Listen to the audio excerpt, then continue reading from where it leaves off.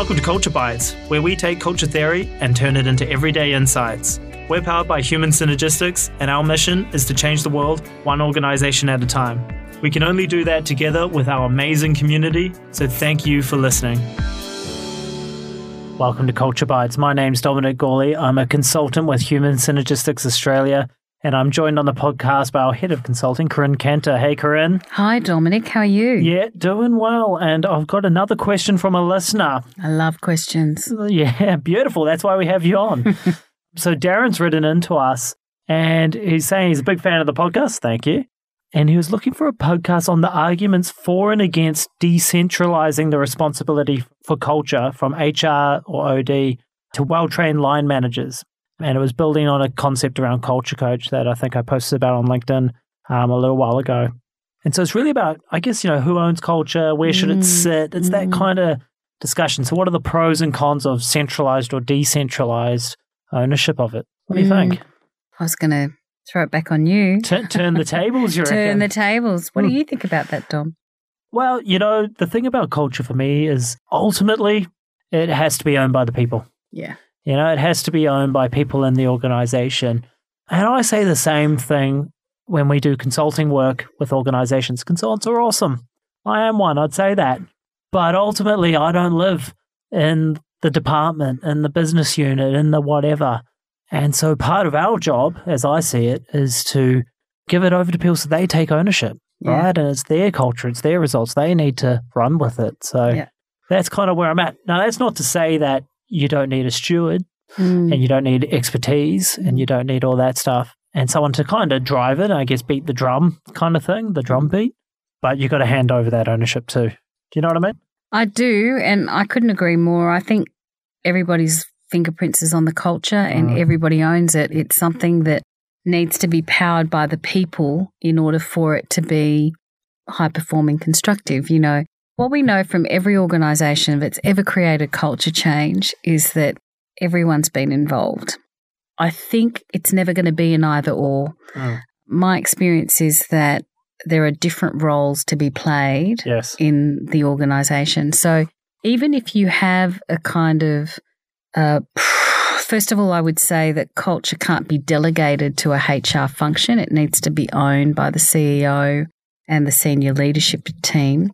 What gets delegated is the project management, the ideas, the initiatives, and, the stewardship of actually what are we going to do. But even if that is owned by HR and people and culture teams, in my experience, play a really important role. They're what I would call kind of activist coaches in terms of culture.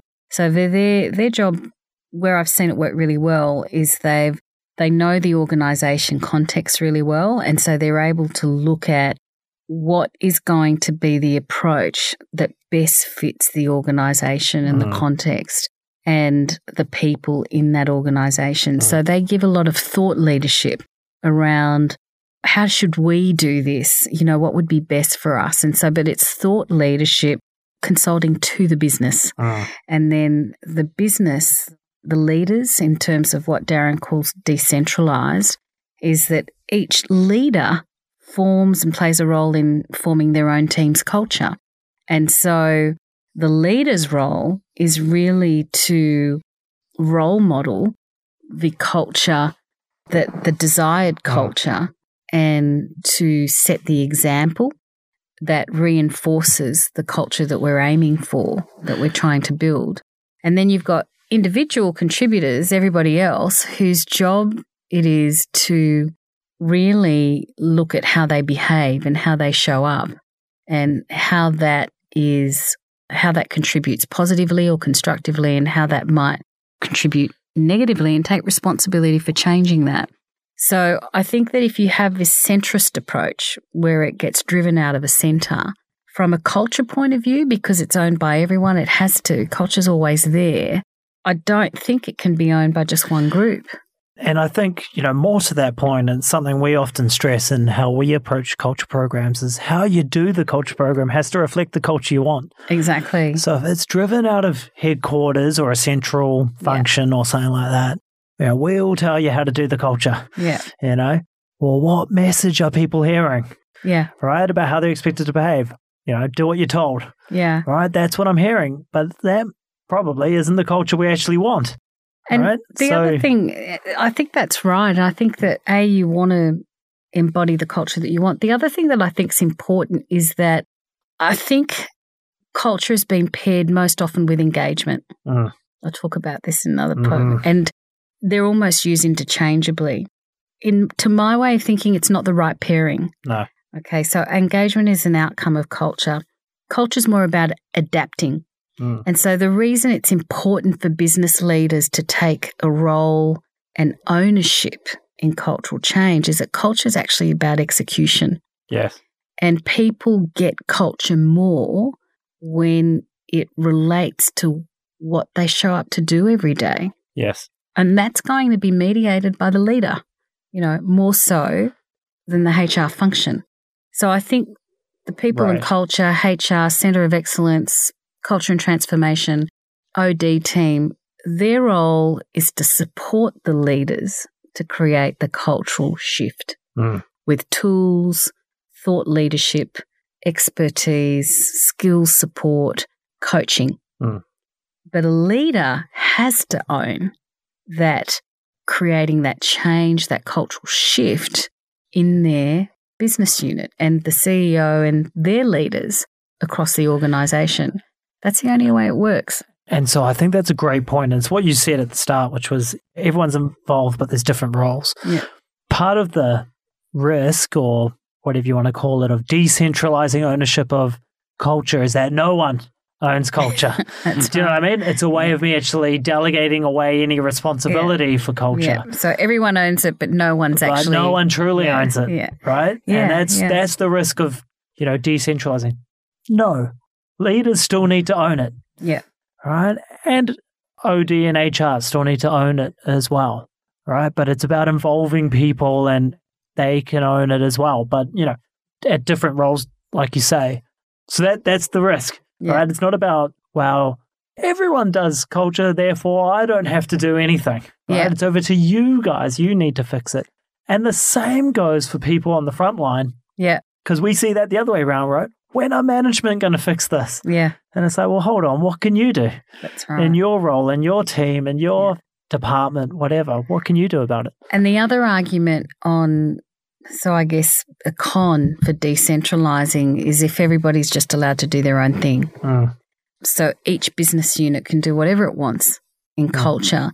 So really what you're trying to do is strike a balance between a culture strategy and that defines who we are, our values, how we want to show up, and where we put our energy, time, and effort. That needs to be defined at a high level. So the vision is held quite tightly. Yes. And that there's a common alignment that threads through to each of the decentralized business units. So there's some flexibility because each business unit's different. There's some, there's a way of localizing it. So, for example, with the Circumplex, the organisation might decide we really need to build our achievement orientation. Yep. And we need to build our, our coaching capability.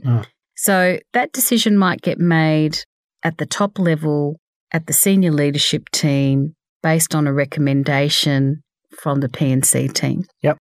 Based on the data that everybody else has completed via a culture survey. Yep. So, that's been a decision that's been collaborated, determined. So if that's the decision, then how each of the business units translate what that means in terms of how we do achievement, that might be quite unique to each business unit. But what's aligned is that it's achievement. The general direction. Correct. Yep. Yeah. So I think you need to have a balance between, I don't think it's an either or argument. I think that you need to have a coordination. So the centre's job is to coordinate and integrate. And then the decentralised argument is that really you can't get a system change unless all the different business units are actually on the same page. And it reminds me of, I was in a culture coach the other day, And yeah. You've had a culture month. I have. I've been doing a bunch of them, which is awesome. And Craig, who is accredited with us and internal to the company, talked about their role. And he said, part of it's about the survey today, right? We're rolling out these results. We've got to debrief them, all that kind of stuff. True. But it's also about in a year's time or in 6 months' time or whatever. It's the people sitting in the room when the decision is made, right? That if you got the line managers who understand culture and get it and own it, well, when they're in the room and the decision's been made about how are we going to do, this project or this thing, whatever it is, that they're there and can ask the question, what does that mean for the culture? Yeah. Right? What message do we send? And if it's all centralized, I don't think you get that understanding, And so it's kind of a future proofing, if you like, because the survey is amazing, but to some extent, it's the result of the actions we've taken up to that date. It has given us the culture that we have. Yeah. Right. And we want to make changes and tweak those and fix them. Yeah. Right. But we also want to make sure the new decisions we're making towards, in the future are also aligned with where we want to go. And that's why I think it's so important to involve people. Yeah. And so that's why I think it's exactly right. It's a collaborative effort. And we know that transformation of culture or cultural shifts don't occur unless the centre and the HR and the business leaders, that there's a collaboration between the levels, not an either or. Totally. It takes both, and really, but you've got to think about it around the different roles that are played by those people. And I think, as you said, I think if you're going to say ownership, everybody owns it. And the CEO in particular, yes. If there's going to be someone who's accountable for it, it's going to be the CEO. Yes. And that's it, I think. And the board. Yes. Yeah, that's a whole episode on its own. We keep coming up with great episodes. I love it. We come up with more as we go. Yeah. It's a good question though, Darren. Thank you, because I think that it's very important for any organisation looking at working on culture to understand that there are different roles that have to be played by different groups in the organisation. And I think too often people in culture teams are left with the accountability, responsibility. You guys have got it. Over to you. See you later. And it's not possible. It's an impossible brief to be delivered by one function. And it's the same thing with like safety functions, right? Well, safety has to be owned by everyone, people doing the job, but they're there to provide expertise and guidance and, all that kind of stuff. Same thing. Absolutely. Beautiful. Darren, I hope that answers your question for you. It's a good question. It's a great question, and, ultimately everyone owns it, but some have particular roles. Yeah. And I think too, particular roles but one of the things that we know, like culture coach, is really the more people you get involved, the more you train them, you help them understand culture, they can understand what their role is. They can understand what their role is. They know how to perform it. They know how to work with it. So we're big fans of doing a lot of awareness, a lot of education, a lot of skill building around how to build a constructive culture. Totally. Because, we're hitting on one of my passions actually, right? Because I don't come from a HR background or even a psychology background. I've been back since and done some study in psychology, but that wasn't my background. Yeah. I was just in business and stuff. But it was the revelation for me that, hold on, there is something here. Yeah. What is this culture stuff about? Because it makes a real difference, and my old job I used to travel around and see these different offices and, wow, performance is so different. Why? And I came to realize it was all about culture and leadership. Yeah. And so for me, it's a passion about how do we get that, the kind of insight I guess I had. I want to share that with other people who aren't necessarily HR people or psychologists or whatever. They're line managers, because I think it's so powerful. And I think the downside of it being held too tightly in the P&C or the HR is that line managers don't see it as their thing. It's almost they comply with what they're told to do, but they don't see that they have a role, that they're setting the culture. They see it as almost like a checklist Yes. items. So the challenge for HR, OD, people and culture teams is to help business leaders see how it's relevant. You know, that is part of their role. See how it's relevant, and then to support, coach, give them the tools to be able to understand how to use levers, cultural levers, as a way of changing or fine-tuning their everyday business operations. Helping their people to be their best. Absolutely. Good note to finish on. Love it. Thanks, Corinne. I hope that helps, Darren. Let us know how you get on. Thanks for listening to this episode of Culture Bites. If you enjoy the show, remember to subscribe on iTunes, Stitcher, SoundCloud, or wherever you get your podcasts. Also, leave us a review. It helps other people to find the show. If you have a question you'd like us to answer, email podcast@human-synergistics.com.au. We'd love to answer it. This podcast is copyright by Human Synergistics Australia. All rights reserved. To learn more about what we do, visit human-synergistics.com.au.